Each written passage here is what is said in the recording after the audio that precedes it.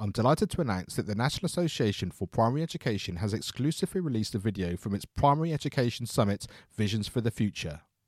This video, recorded by me, Mark Taylor, and Elle Kingsley, talks about creating digital strategies for schools. This video is available for you to watch now at educationonfire.com/blog, which I really hope gives you a taster of some of the amazing content that was available as part of that Primary Education Summit. That's educationonfire.com/blog. Hello, my name is Mark Taylor, and welcome to the Education on Fire podcast. The place for creative and inspiring learning from around the world. Listen to teachers, parents and mentors share how they are supporting children to live their best authentic life and are proving to be a guiding light to us all. Hello, welcome back to the Education on Fire podcast. Thank you so much for joining us, whether you're on the commute, whether you're on the gym, whether you're walking the dog, wherever you happen to be. I appreciate your time and your enthusiasm for what it is that we're doing here. Now, learning, as we know, is changing all the time, and schools are looking different, both in a traditional sense, but also the way we learn is also changing. And today I'm delighted to be joined by Ashley Harold, who's the executive head at King's Interhigh, and he's overseeing the continued development of this leading online school. He is an experienced head teacher, having successfully led Blatchington Mill School in Hove, Sussex for 6 years before joining King's Interhigh. He qualified as a history teacher at University College London's Institute of Education in 2008 and taught in London before moving to Sussex. He is skilled in school improvement and committed to inclusivity and excellence, with a clear focus on developing the whole learner. Ashley's leadership is rooted in the belief that learning is a transformative force for good and is driven by the highest expectations of all students. So with that in mind, here's exactly how that's being implemented as part of an online school. Hi Ashley, thank you so much for joining us here on the Education on Fire podcast. This is something which I'm really interested and excited to chat about, because in the recent couple of years, of course, with COVID, we've had this whole idea of online learning and blended learning, but to have something which is specifically set up and fit for purpose with that is the sort of starting point is amazing. So yeah, thank you so much for being here, first of all. No problem at all. It's lovely to have a chat today, Mark. So tell us, what is King's Interhigh? What's its premise? How does it differ from anything else which is out there? Yeah, sure, absolutely. So King's Interhigh is a fully online school for students from Key Stage 2 all the way through to Key Stage 5. And it's an online school that's been running since 2005. So it's got quite a heritage of online work where students have successfully completed their studies and gone on to further careers. It's, as you say, a very different proposition from something that's a blended approach where you'd have the sort of physical school trying to make that work online. It's been built from scratch online and offering an online education to students in the UK and around the world. We operate 2 timetables, one on the UK time zone and one on Gulf Standard Time. It's serving a really wide range of students who are with the school for very different reasons. So I guess the first question that springs to mind is, how does it work practically? Are we talking virtual classroom lessons where everyone's turning up live and having that experience, or is it a set of resources and classes that you dip in and out to, or is it a combination of both? Yeah, so fundamentally, the premise behind how we work is that we think live teaching is absolutely crucial, particularly online. You really have to have those personal connections, and you've got to be adaptive. You have to be able to react and support students based on what they bring to the lesson. There's no sort of possible way that teaching can be better if it's pre-planned fully and that you have a sort of discrete set of resources that students just access. That's great, but actually we believe that you have to have that two-way interaction to get the very best out of it. So the teaching's all live. We all have fully qualified teachers and subject experts who teach live. Where we do find flexibility, though, is we record everything we do. And so we find that lots of our students are able to catch up on lessons again if there's something they wanted to go back to. Or equally, we do have a group of students who are called library learners who will access their learning on a shifted timetable. So they might do some live and some from recordings. Now that works brilliantly if they are students who have another interest outside of school. So we've got really talented sports students who are pursuing a career in competitive sports, and they fit it around their training.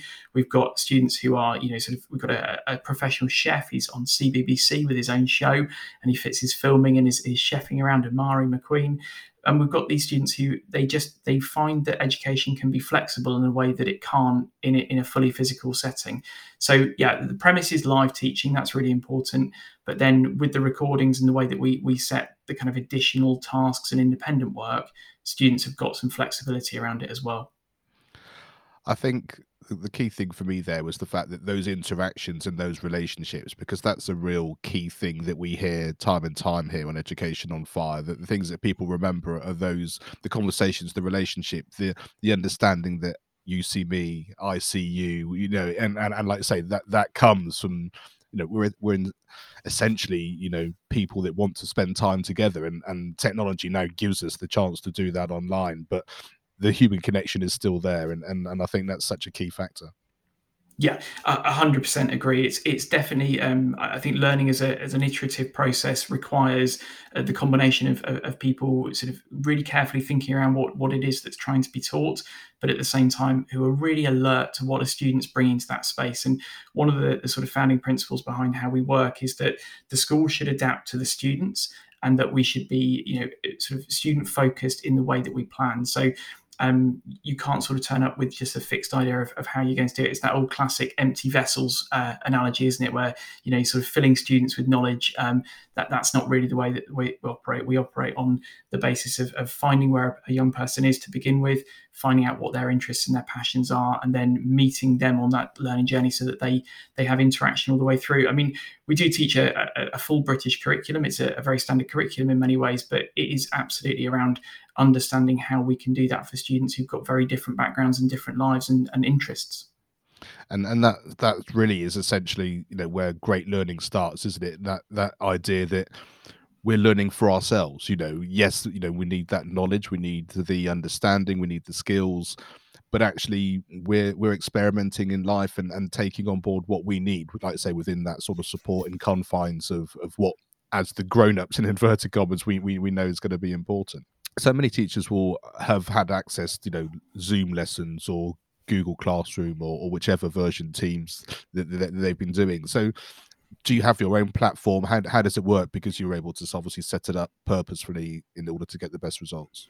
Yes, absolutely. I mean, we use a huge combination of systems. It's behind the sort of scenes, sort of under the hood, as it were. There's an awful lot going on. So we've got sort of roughly sort of 150 to 160 different pieces of software or kind of experience that combine through our own sort of custom front ends and platforms for students to access. The sort of bulk of the heavy lifting is done through a piece of software called Adobe Connect, and we use Adobe Connect because it's got huge potential around communication within there. So you can have cameras on and you can see each other, but equally it's got some great different features around chat pods, Q&As, ways of communicating in different ways. And I think coming back to that principle of meeting the students where they are, for some students they find school a real challenge, and we do look after groups of students where a physical school hasn't worked for them. Perhaps they've experienced bullying or they've had a poor experience in some other way, and they require some really careful and sensitive support. And so we have a kind of contribution type that we ask from parents and students, and some of our students communicate with us through the text because that's the way in which they feel confident to do so. And for some of our learners with special educational needs, that's a really empowering thing for them because they are being listened to, but in a way that works for them. So there's not a kind of one size fits all, everybody interacts in the same way. And we know, lots of experience over the last few years where people have talked about things like Zoom fatigue and how difficult it is to move those day-to-day interactions into an online setting. And anyone that's been sat in, hour upon hour of online meetings will know what that feels like. So there's a lot of thought and care that goes into thinking around those different contribution types. But yeah, the core platform we go through Adobe Connect, but we've been doing some really interesting work through a group that we have on staff called the Learning Development Team, the Learning Development Programme.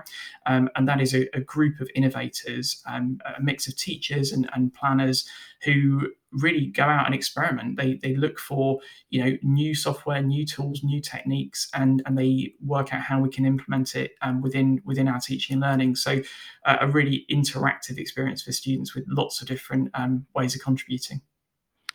I love the flexibility and the way you're talking about that, and the continual development as well. So if there are people wanting to be involved in this, for example, like you say, it might be that you can't attend this particular time because you have an extra commitment outside, whether it's sport or whatever those things happen to be. So is there sort of a point person that parents or the people organising it can say, oh, this is how it needs to look for us, and then you kind of work around from there? How does that sort of work sort of practically? Yeah, so two parts with that, Mark. So we've got in the kind of sign up process, and when students are joining us, we've got a timetable team who will work with the family to kind of find the timetable that works. And we're quite a large school, with sort of over 4,000 students across the whole piece at this stage. And so with that scale comes a lot of flexibility around when lessons can happen. So there's a timetabling team that sort of designs the timetable around the student, and then on an ongoing basis, we've got some pastoral systems which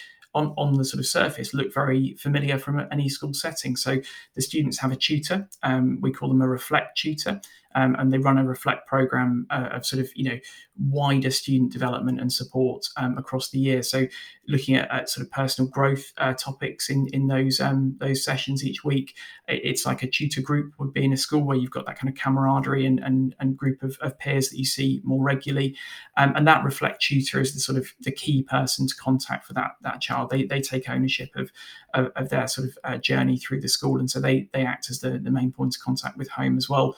And then we do sort of all the fun things that you'd normally do. So assemblies, clubs, societies, extracurricular activities, all of those happen as well. And because King's Inns High has been acquired as part of the Inspired Schools Group, which is a network of physical schools, we also have access to some in-person events and things that happen as well. So we've got the first residential for I think 3 years, sort of post-COVID, happening at Easter in a few weeks' time, and huge excitement for some of our students who've worked online to come together in a physical space and do kind of outward bound type of adventures as well. So there's quite a broad and rich sort of variety of things going on. You've got that kind of, on the one hand, flexibility in an international cohort of students, and on the other hand, lots of sort of small school feeling and personal attention. Yeah, I think it's fantastic, and like you say, with that number of students and that kind of flexibility, you really can, like I say, you can serve whatever the scenario happens to be. And I guess my next question is, I'm just sort of thinking in terms of, like you said, there are certain people who have been in mainstream schools who then want to do it online for various different reasons. What is the kind of the background of people that come to you? Does it start from the fact we just don't want to do school? Is it always that they've been to school and they're then looking for something else? Is it because they're traveling? What sort of scenarios do they sort of start with?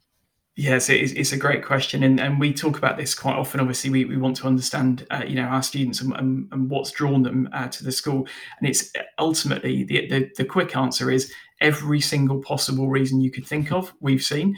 The slightly sort of more nuanced answer is it tends to fall into broader categories.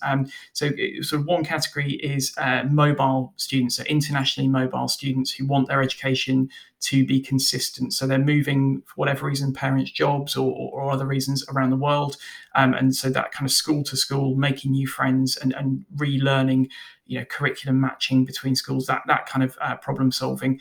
They're with us for that, and they are internationally mobile. And we have students who have joined lessons from the top of mountains. We've got students who've joined us from on a ship, and just because that's their lifestyle and that's what they're doing. We've got a family of surfers, Ben Larg and his sister, who they travel the world surfing, and so actually they take their lessons with them. So that's one key demographic. Another key demographic for us are students who are not living in the UK but want to follow UK qualifications as that pathway to university and further employment beyond there. So that's a key group of students for us. We've got the group of students that I mentioned earlier, where schools perhaps not worked out, and that's a very diverse group in there. There's a whole load of reasons.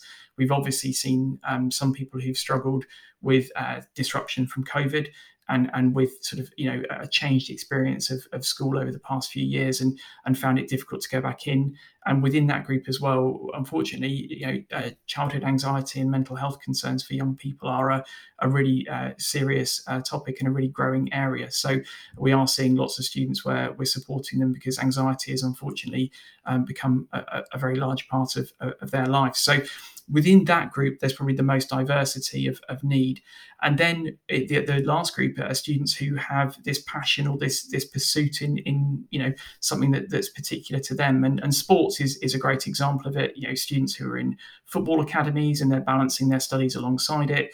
Anna Hersey, the table tennis superstar, is one of our students, and she, obviously touring and playing and practicing all the same time. Skiers, the whole remit there, but also passions in a wider sense. So, actors and actresses who are taking part in TV or film, and they need their studies to fit around it.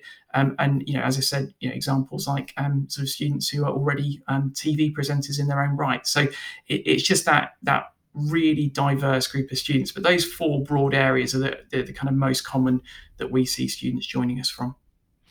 And it makes perfect sense, doesn't it? Because if you are in that scenario where you're looking for that breadth and you're looking for the diversity and the flexibility, one option is to think, I now need to find a tutor that's going to travel with us, or I need to find something online. But because you've got the experience and the breadth and the understanding of all of those things, like I say, it's an easy kind of, right, we have everything here. And what I love about it is the fact that, just talking about the sorts of pupils that you have in there, the experience that everyone gets from such an interesting and diverse set of pupils, which you might not even get within your normal school year group, because you're all from the same sort of area with the same kind of backgrounds. I know that's a big generalization, but I would imagine there are plenty of people within their school who don't have someone who's surfing every day or climbing a mountain or being a TV presenter.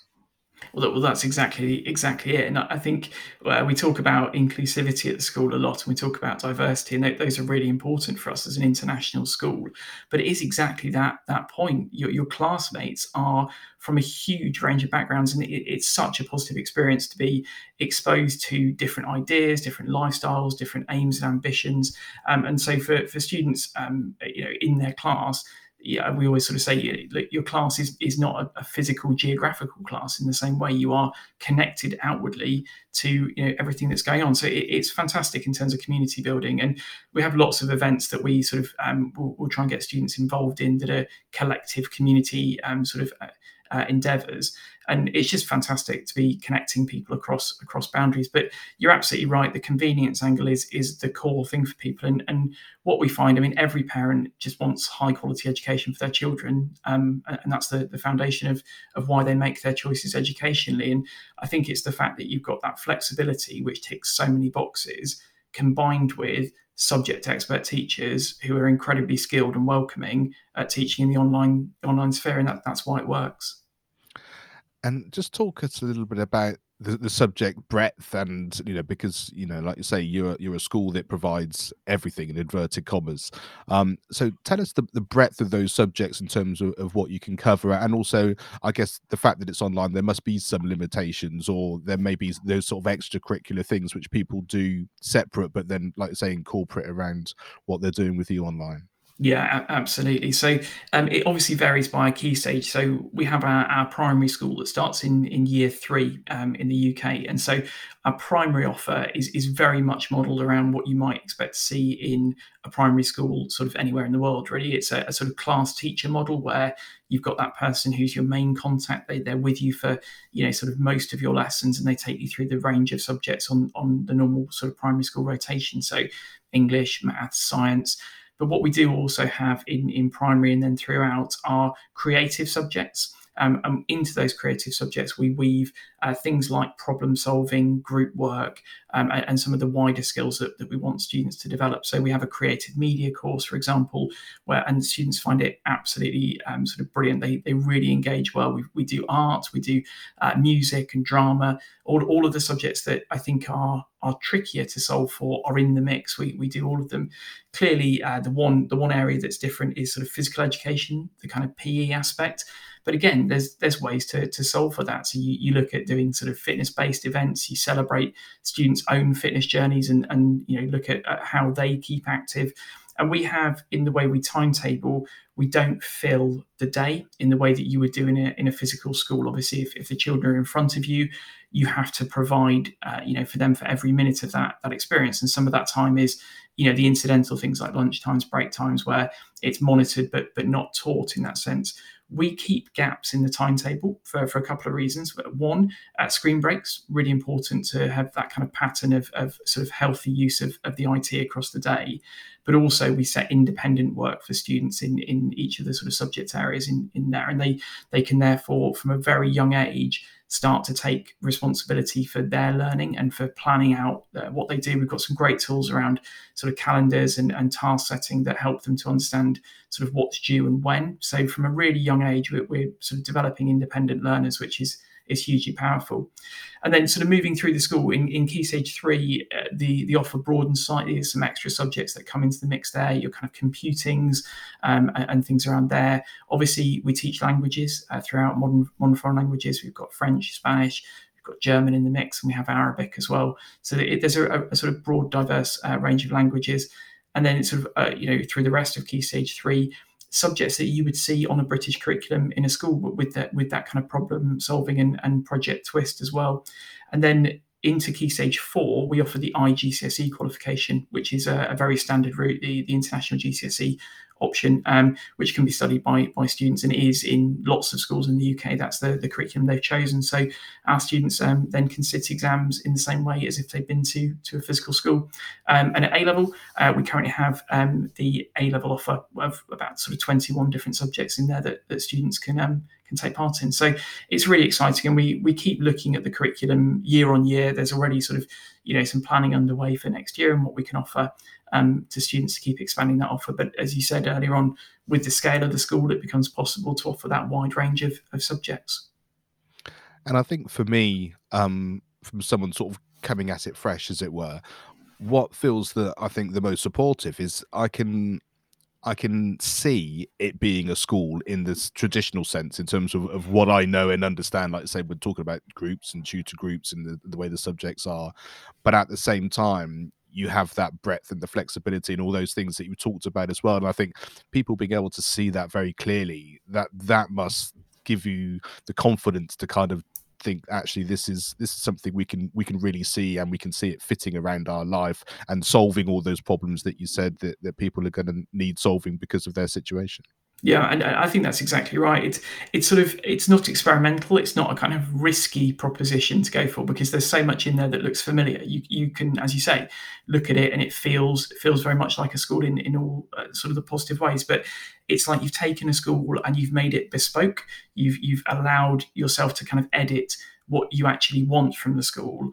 And I think that's the sort of empowerment angle for parents and for students, is that they've taken the things that they really value about school, and there's all sorts of things that, each person wants something different. Perhaps you've got really academic students who want to go a bit faster, students who need more support, students for whom the social interactions are the most important thing.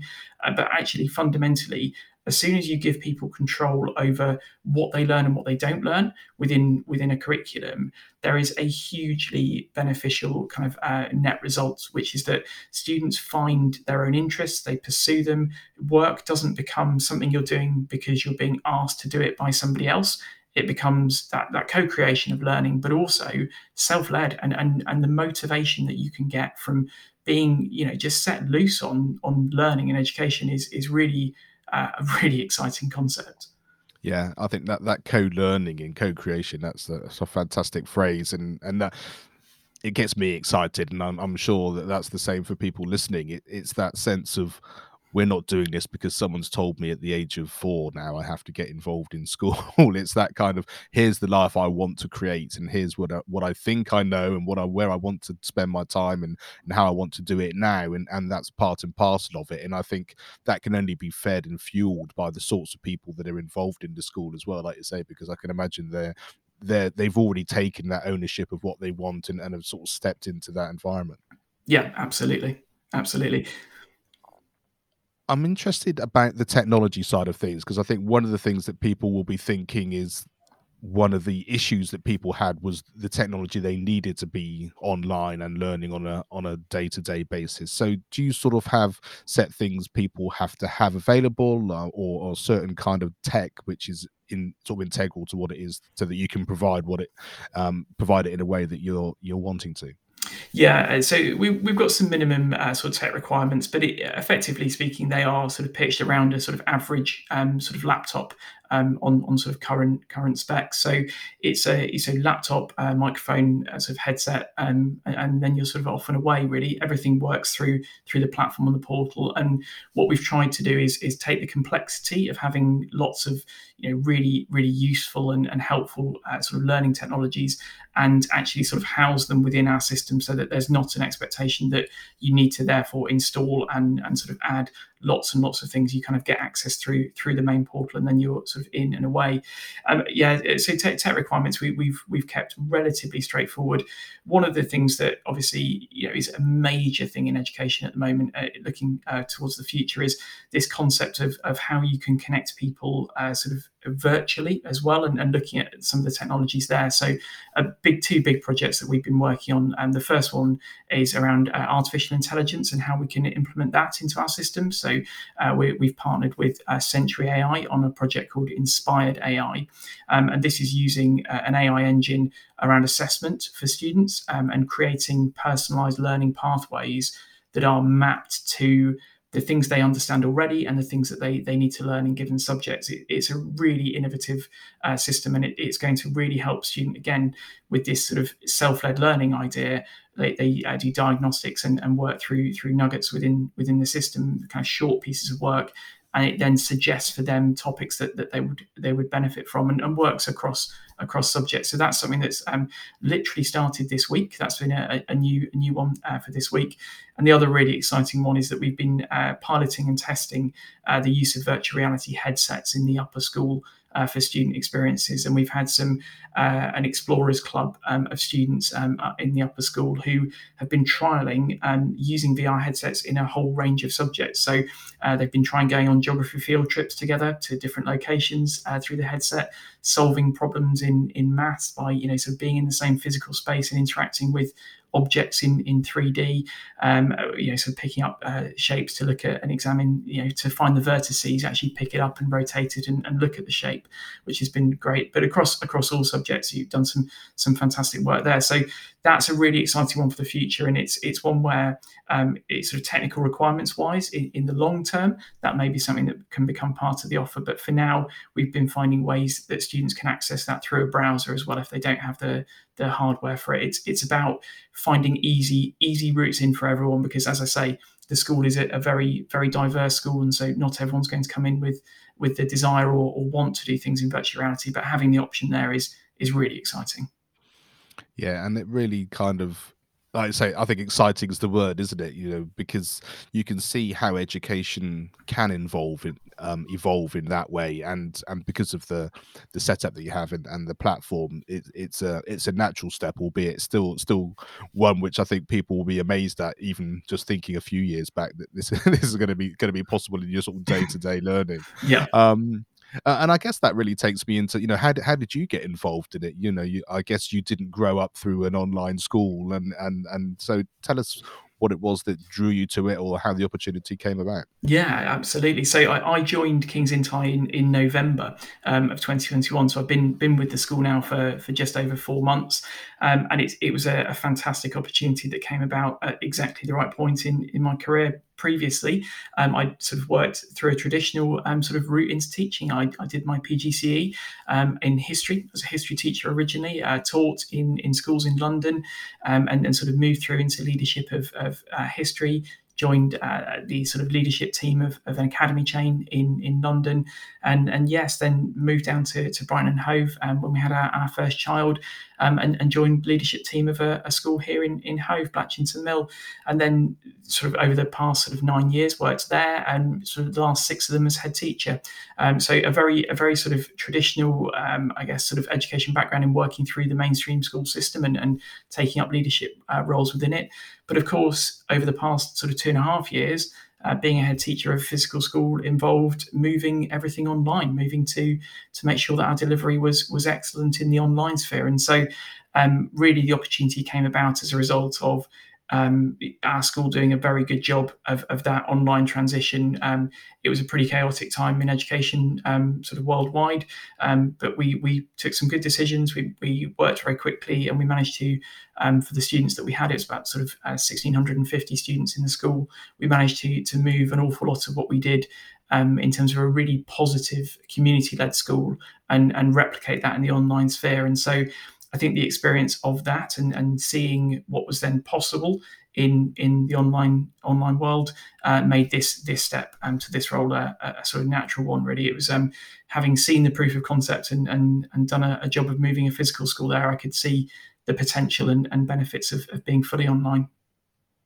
Yeah, that's really interesting because, like you say, having the experience of knowing what it's like being in a physical school, and like you say, this last couple of years is then just everybody now knows what it's like to be online, and the good, the bad, and the indifferent. And like you say, people talking about blended learning now, some people are kind of, we need to get back to normal. Some people are like, well, actually things have changed and we can do that.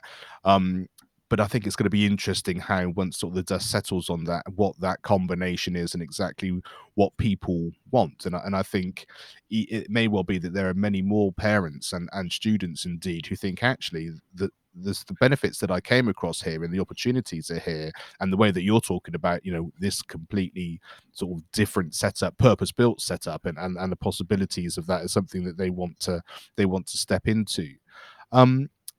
In terms of the types of people, I'm assuming that therefore that there's a fee to be part of the school as well. So how does that work? Are we talking the same sort of thing as if you want to go and have a private education? Is it a slightly different setup? Talk us around that a little bit. Yeah, absolutely. So we're obviously a school with fees, and that's how students join us.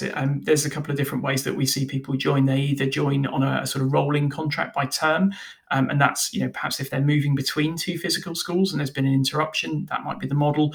Or sometimes people just want to try it out and see how it works for them and their family. So there's a sort of termly way that people join on a rolling contract, and then we have annual contracts in place for families who are part of the school and keen to stay part. Now, in terms of where it benchmarks for fees, it's a really interesting sort of price point, because it's very similar to the funding that a traditional school in the UK, a maintained local authority school, would receive per pupil. And so actually, in terms of comparability, the offer is fantastic value. If you're taking the comparison to what you may get in a sort of standard school, and then looking at the flexibility in the aspect there, it's costing roughly the same to deliver in those places. But in terms of comparison to a fully fledged sort of independent school fee, it's obviously a couple of degrees lower than that, and therefore does hit a price point that's affordable for many families within there. So yeah, it's interesting, and we obviously the fees vary by key stage. It's a slightly different fee structure if you're doing the GCSE and A-level courses than it is in key stage 2 and 3, and it sort of scales up as students sort of go through the school. And I think people will sort of then, like you say, you can really decide and sort of take that ownership of exactly what it is that you want, how you want to go about it, and also know that it's possible. It's probably a whole area that people, even till relatively recently, might not have even thought about, in terms of there's the possibility of doing this virtually, and I guess then also understanding how that fits around your life. So if you're, like I say, there are some people who obviously are looking at it because their lifestyle doesn't fit around the school day anyway. But those people who are coming from a school day, they can see the benefits that they add from that, and then it all just becomes added value. Yeah, absolutely. And within it, again, to speak to the flexibility point, we have sort of, different packages available for, potentially homeschooling parents where they want to take ownership of their child's education. They want to be the point of sort of authority on that, but they want some supplementary teaching to kind of augment what they've already got in place at home. And so,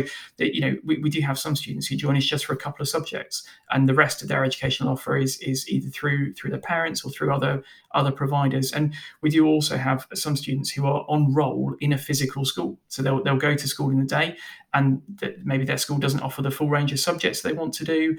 Maybe they want additional support, or we've seen some of our students in the A-level sphere wanting to do more A-levels than their school's able to timetable for them, and so they would join us for that route. And I think it speaks to both ends of the sort of spectrum of abilities and support needs.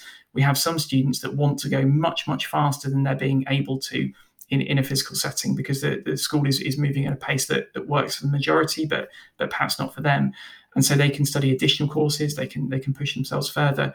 Got a young man in our A-level who's already started a job. He's 18 and he wanted to go into the world of work, but actually realised sort of a couple of months in that he didn't want to have completely stopped learning. So he does an A-level with us at the same time, and he joins the meetings from the boardroom of the company where he is. So he's working during the day, step out into a meeting room and do his A-level learning. And it's that sort of approach alongside the students where they maybe need more support and actually maybe want to focus down on a few subjects to make sure that they really master those and get the qualifications they want for whichever route it is they've got in mind. We have lots of students who would have a passion and a sort of knowledge of where that passion could lead them, and their education is to support them in that journey rather than to dominate everything about their day and their week to the detriment of the other things they want to focus on.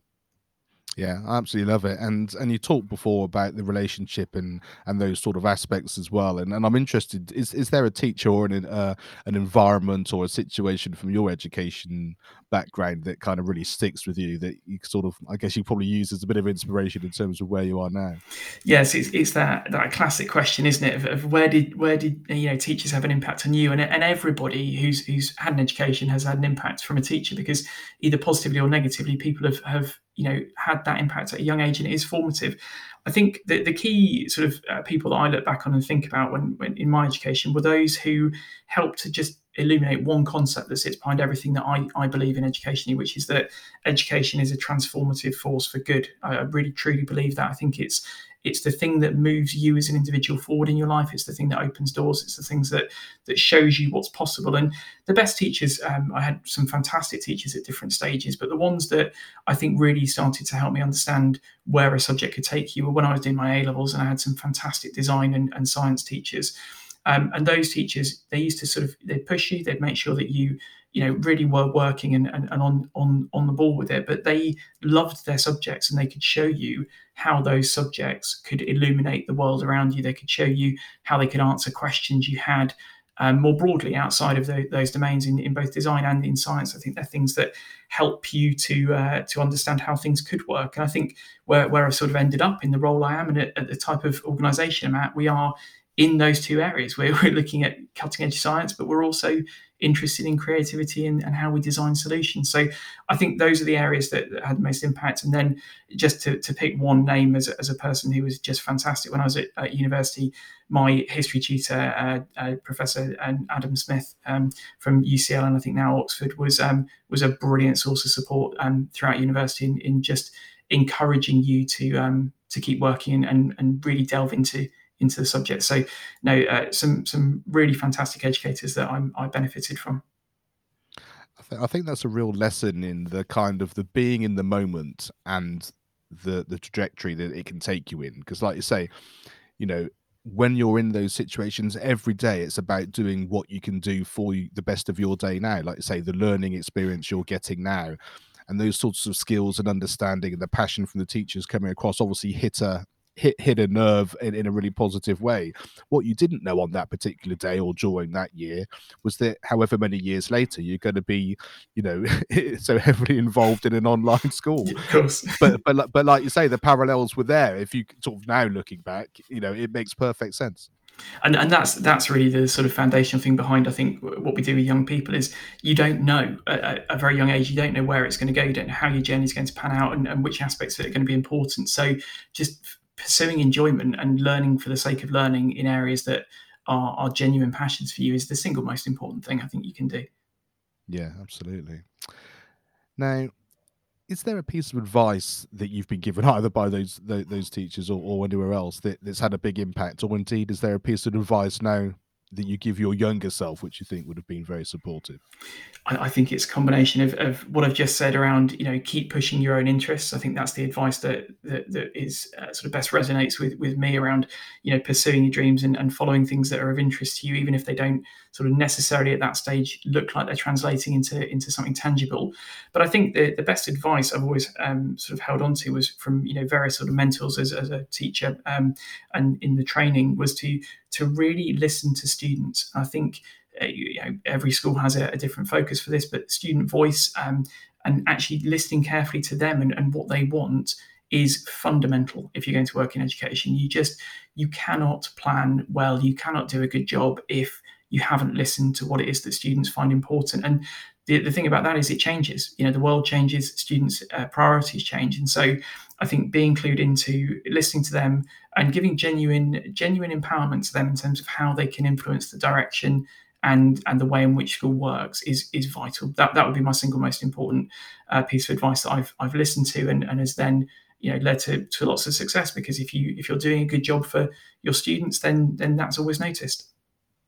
Yeah, and you mentioned a few minutes ago the idea of co-creation, and like you say, that just brings on the empowerment and supporting all those things that you just mentioned there. And I think it's a real art to be able to do that. But I think you've very succinctly been able to sort of encapsulate that, because I think people can all see within their environment, whatever their learning or working environment is, that if you can start from that point of view, then everything just expands out of it, doesn't it? And then that's a really exciting place to be.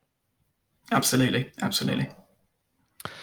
Now, we all have resources which we find have been helpful or supportive or whatever. Is there something you'd like to share? And it can be anything from literally a song which has a very special moment to a podcast, a book, a film, or anything which is, like I say, just has that impact which you just think, oh yeah, that's something which is really at the heart of who I am or a situation that I experienced. I was thinking about this, Mark, because I know from listening to the podcast and listening to prior guests, it's always a great moment when somebody shares something that you haven't heard of and you go, oh, I should go in and have a check-in with that and see if that's good. And that's a lovely discovery thing. So in that spirit, I was trying to think of something that maybe not everyone had read that would, if they had a look at it, would be really insightful and quite interesting. So what I've picked for you is a book. It's a sort of two of my passions as a history teacher in my first iteration in school. Anything that speaks to how we ended up at where we are is really interesting.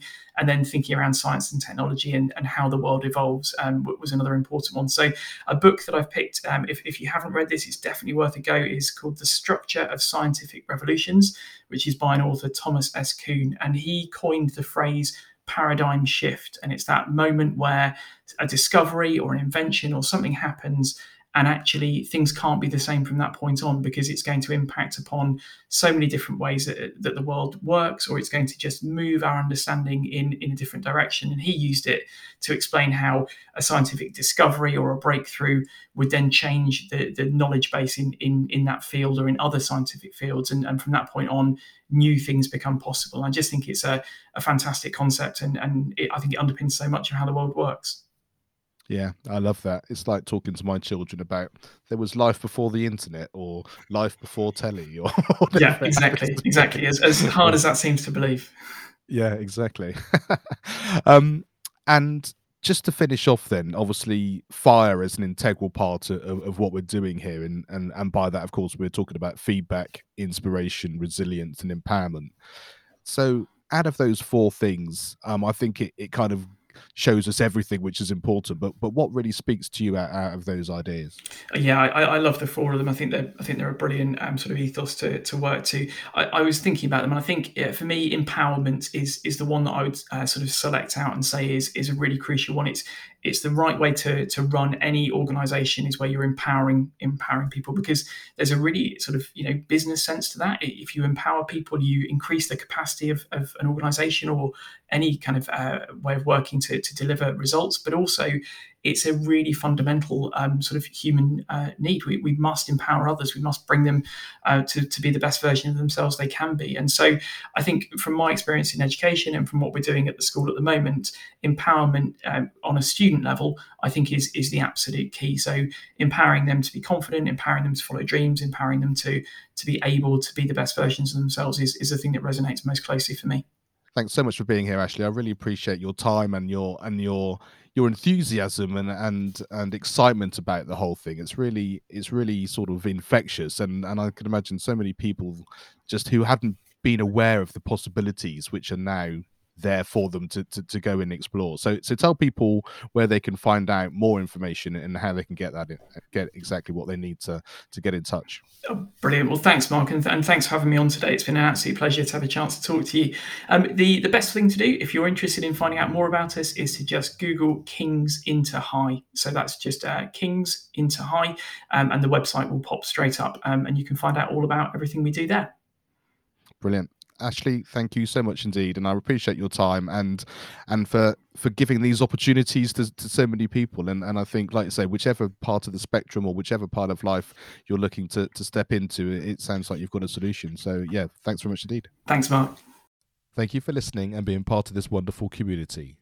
With over 300 episodes, I've collated 20 resources from guests that have been on the show to help you in your educational journey and those of you involved with young people. Just go to educationonfire.com and you can sign up on the homepage. Thanks for listening to the Education on Fire podcast. For more information of each episode and to get in touch, go to educationonfire.com. Education is not the filling of a pail, but the lighting of a fire.